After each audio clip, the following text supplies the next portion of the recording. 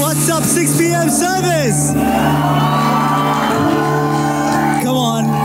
Are you guys pumped for tonight? Are you guys expecting for tonight? Come on. Should we pray? Father, I want to thank you, first and foremost, Lord, that you are a good God. I want to thank you, Lord, that you love us so perfectly, Lord. Pray, Lord, that even as the message is shared today, Lord, that it may land on fertile hearts, Lord. That we can receive something from it, Lord. We don't just keep it for ourselves, but we can take it to our world, Lord. Pray this in your precious name. All of God's precious children said, amen, amen. Why don't you have a seat, high five someone next to you.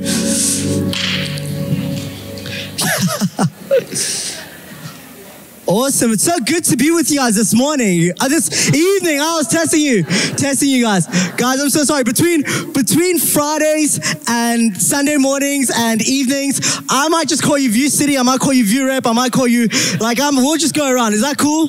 Just act natural. Just be like, yeah, it's the morning, 6:30 in the morning. But I'm super pumped for this word. I'm super pumped for this series that we're in. We are in a series that's so significant because it's part of our vision for 2024. And our vision for 2024 is wide awake. It's wide awake. We want to be wide awake. We don't want to go through life. We don't want to go through this earth sort of half sleeping or just go through the motions of things. But we want to be spiritually awake. We want to be physically awake. We want to be mentally awake to see what God has for us and to see what God has for his kingdom, essentially, right? So the main question that we've been asking ourselves in this series is, what on earth are you doing for heaven's sake? What on earth are you doing for heaven's sake? Now this evening, cheapest. I reckon, let's just go with it. This evening, I'm just going to start off by reading a little story from the Bible. It's in John 12. So if you're taking notes, you can take that down. And really the idea here is you've got this woman, Mary. She goes to Jesus and she's got perfume. And she takes this perfume and she pours it all over Jesus' feet. And then she takes her hair and she starts wiping Jesus' feet with her hair. And all the disciples are standing there like, Cheapest, what the heck is this woman doing?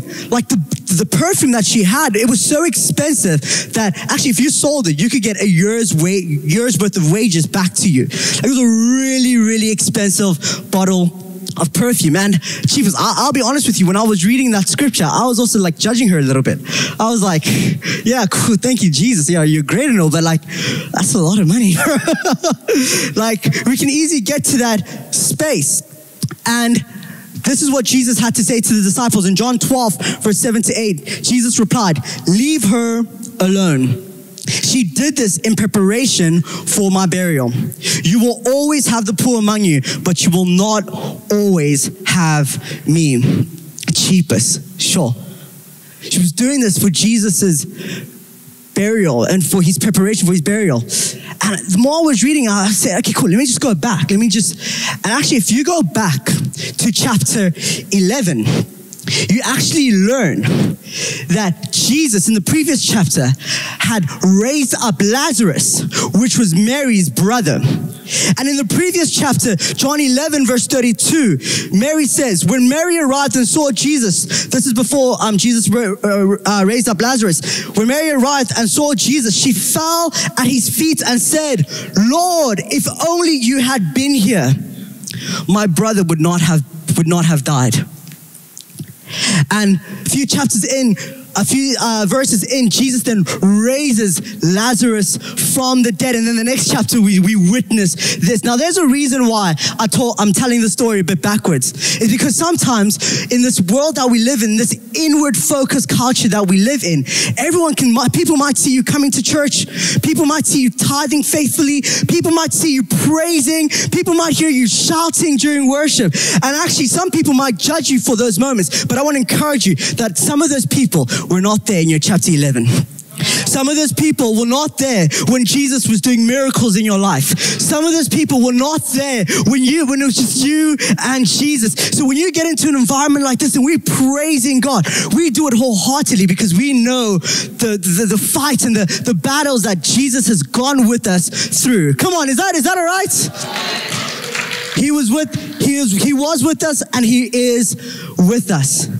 They might judge you for your chapter 12, but they might have never been there for your chapter 11.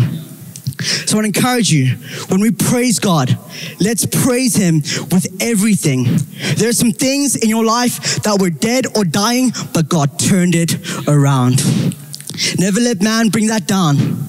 Let's always give God our best praise. When we don't practice gratitude constantly, we fall asleep. And we start to become ungrateful. We start to become ungrateful. And I sort of want to use this in a bit of an analogy. When we fall asleep, our eyes are closed, right? And all we just see is black. We just see darkness. And this is what happens. The room, it's like we get into these patterns that get us to a space where we like, oh, cheapest, this happened. I'm not grateful. I'm just focusing on the things that I'm complaining about.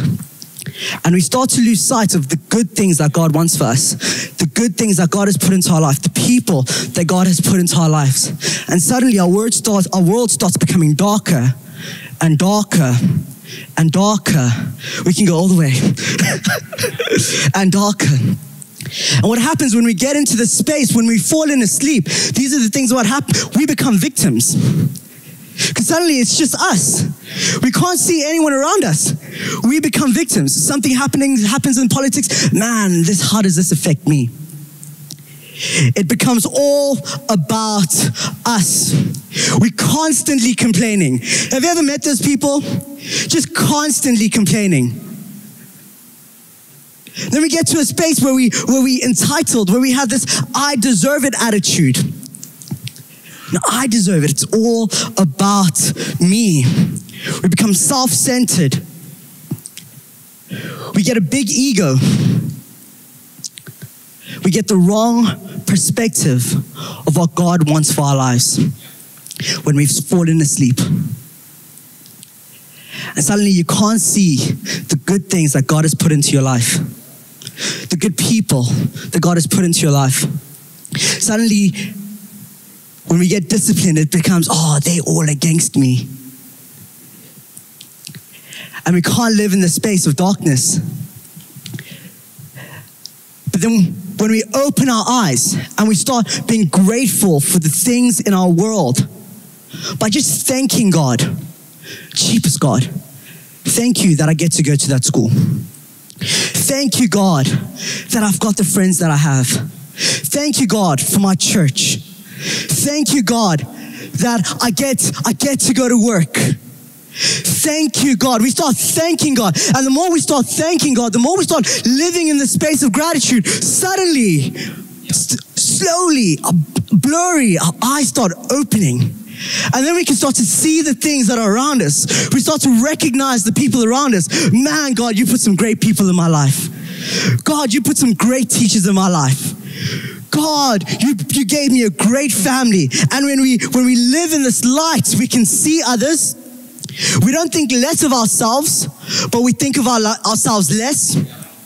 We see more opportunities than obstacles.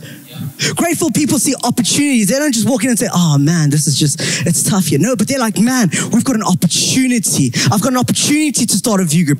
We see the opportunities. We start to honor God more because we recognize the things that He's doing in our lives. We develop our faith, and it actually positions us to receive all that God has for us. When we don't practice gratitude consistently, we fall asleep.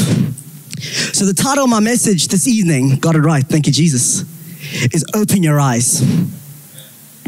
Open your eyes.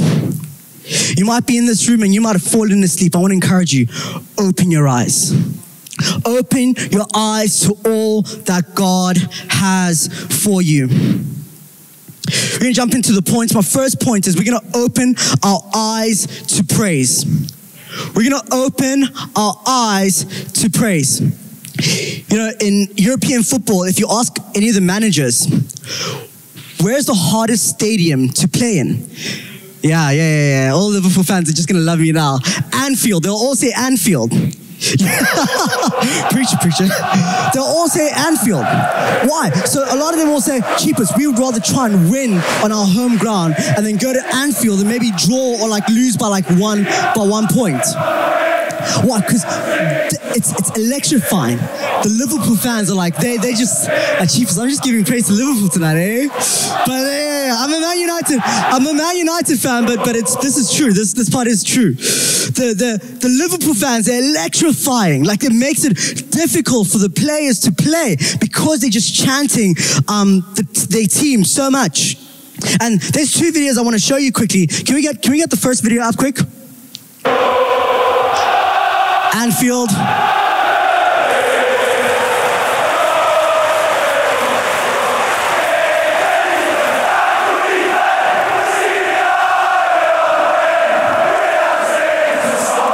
Let's get the volume a little louder on there. I think we're doing it.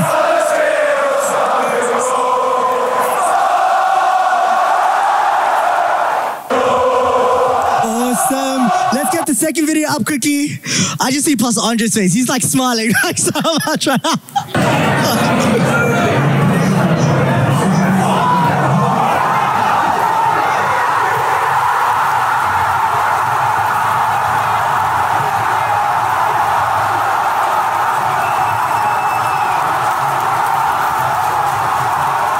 Check the guy on the table.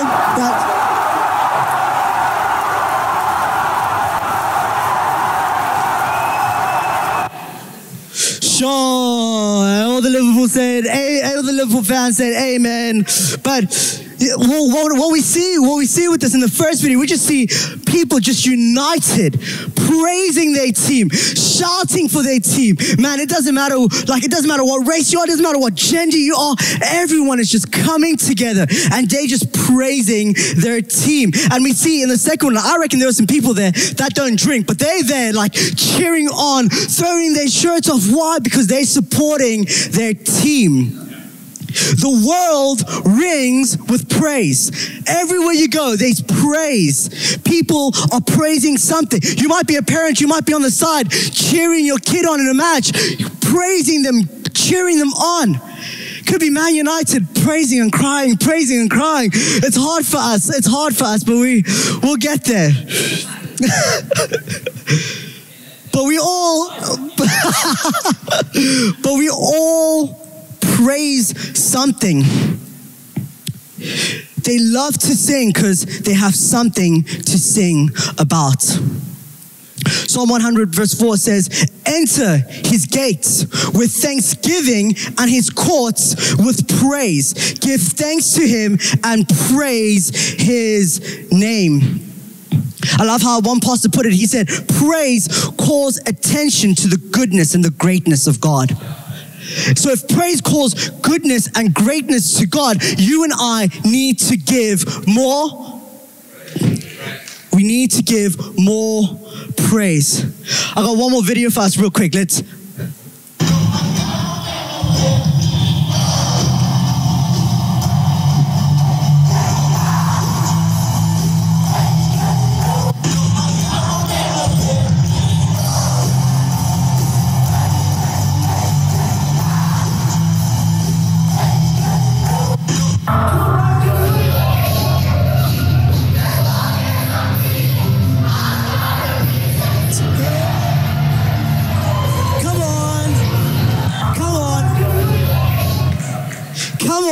We enter into his presence with thanksgiving and praise. And there's a scripture I want to back that up with. Psalms 150, 1-6. It says this: praise the Lord. Praise God in his sanctuary. Praise him in his mighty heaven. Praise him for his mighty works. Praise his unequaled greatness. Praise him with the blast of the ram's horns. Praise him with the lyre and the harp. Praise him with the tambourine and dancing. Praise him with strings and flutes. Praise him. Let everything that has breath praise the Lord. Let everything that has breath praise the Lord. Let everything that has breath praise the Lord. Church, you and I have breath. Scripture tells us we need to praise the Lord. When we wake up in the morning, we praise the Lord. Can we give it up? I know that was a bit dramatic, but can we give it up for our guys? Come on. Woo! When we wake up in the morning, we praise the Lord. When we go to bed at night, we praise the Lord. He is worthy of our praise. In good times, we praise Him. In bad times, we praise Him. We raise our praises to God. It's how we enter into His gates. It's through praise. Second point is, we need to open our eyes to this season. Open our eyes to this season. Sometimes when we close our eyes like we did earlier on, we can focus on the past and we can focus a little bit too much on the future. We need to be present in the season that God's given us. In the season, as a student, you need to be present. God's giving you the season for a reason. He wants to use you in the season. In the season, as a parent, God's put you in the season for a reason. In the season, as an employee, He's put you in the season for a reason. Being in school, He put you in that specific school for a reason. Being single, you're in this season for a reason. God wants to use you in this season. And so often what we do is we try to go back in seasons, or we try and rush forward to the next season. But God's like, I've got something for you in this season. So I want to encourage you, church. Let's be grateful for the season that we're in. Let's be grateful for the things that God has for us in this season. Despite the circumstances. 1 Thessalonians 5:18 says, give thanks in all circumstances, for this is God's will for you in Christ Jesus. We need to find gratitude not only in the moments of joy, but in the hard times as well. There's joy, there's always something to be grateful for. And sometimes it may seem hard, but it's there. Thank you, Jesus, I've got breath. Maybe you've just gone through one of those days and the only thing you can go thank God for is just thank Him for your breath. Thank you, Jesus, that you can still use me. Maybe you've had a great year so far. Thank Jesus for all those things. Thank you, Jesus. I mean, we were in team meeting earlier on and we were just giving praise reports. And Lou just like, guys, any more praise reports? No answer. Dude, I think I might have one. What's your praise report? I got a bursary. Just casually. That's a praise report. Thank God for that. Thank God that you have a job. Thank God for all the things in your life. If you're struggling in this season and all you want to do is quit, find something to be grateful for. I love what Pastor Andre said in one of our staff meetings. He said that gratitude turns into joy and joy turns into strength. So if you need a little bit of strength, get a little grateful. If you need a little strength, get a little grateful. Start thanking God for what He has for you. Third point is we open our eyes to the gift of God's grace. Ephesians 2:8 says, for it is by grace you have been saved through faith, and this is not from yourselves, it is a gift from God. Our gratitude stems from the recognition that salvation itself is an unmerited gift. We need to approach each day with a heart full of gratitude and thanking God for the grace that He's given us that sustains us. Thank you, Jesus. Thank you, Jesus, for your grace. Thank you that we're in this room right now. Thank you that we were able to get into your presence during worship. Thank you, Jesus. Just had a thought this past week on my way home and said, I understand that God doesn't owe me anything, so I'm grateful for everything. He doesn't owe me anything. And because He doesn't owe me anything, I'm actually grateful for everything that He gives me. He doesn't owe you anything. but he still chooses to bless you. He chooses to give you grace. Thank you, Jesus.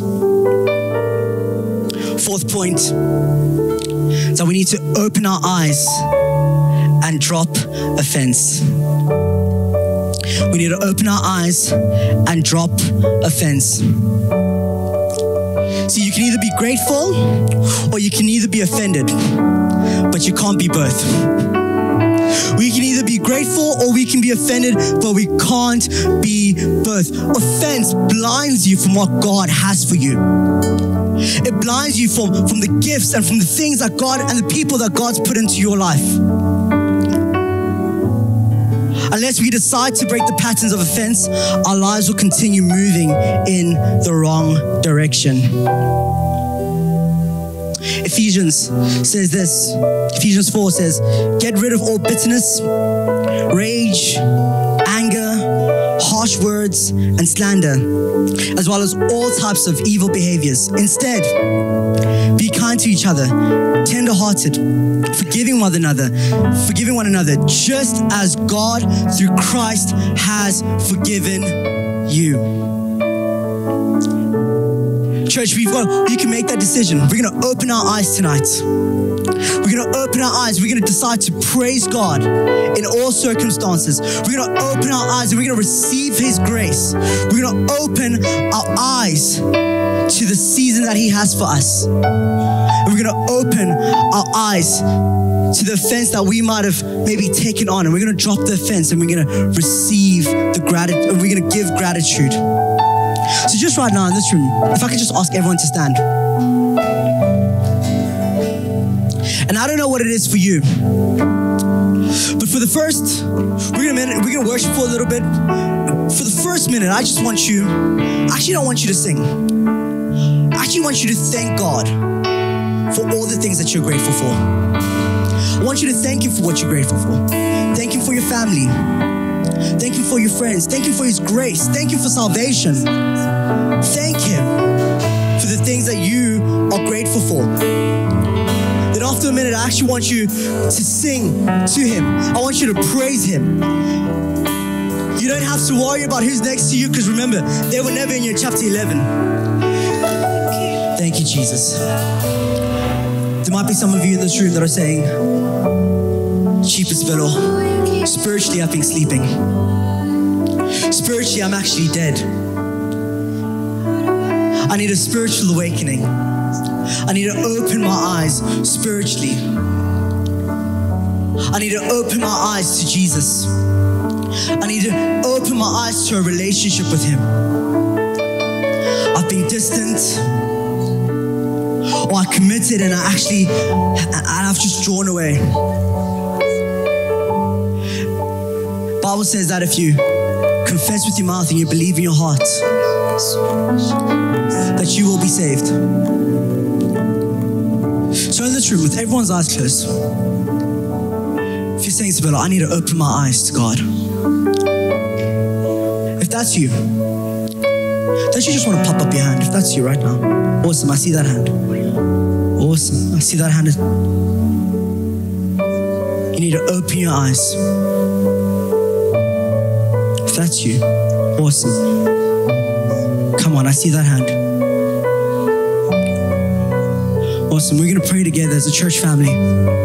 Jesus, thank you for dying on the cross for my sins. Jesus, I believe in my heart and confess with my mouth that you died on the cross for my sins. Because of this belief and this confession, the Bible says that I'm saved, that I'm changed, that I'll never be the same. Thank you, Jesus. Come on, let's give Jesus the biggest shout of praise right now. Thank you, Jesus. Yes, Lord. Yes, Lord. Awesome. Come on. Yeah. Awesome. Thanks, guys. Let's welcome up Pastor Andre. Yeah. Let's honor Sabelo. Emma. Come on, let's honor Sabelo.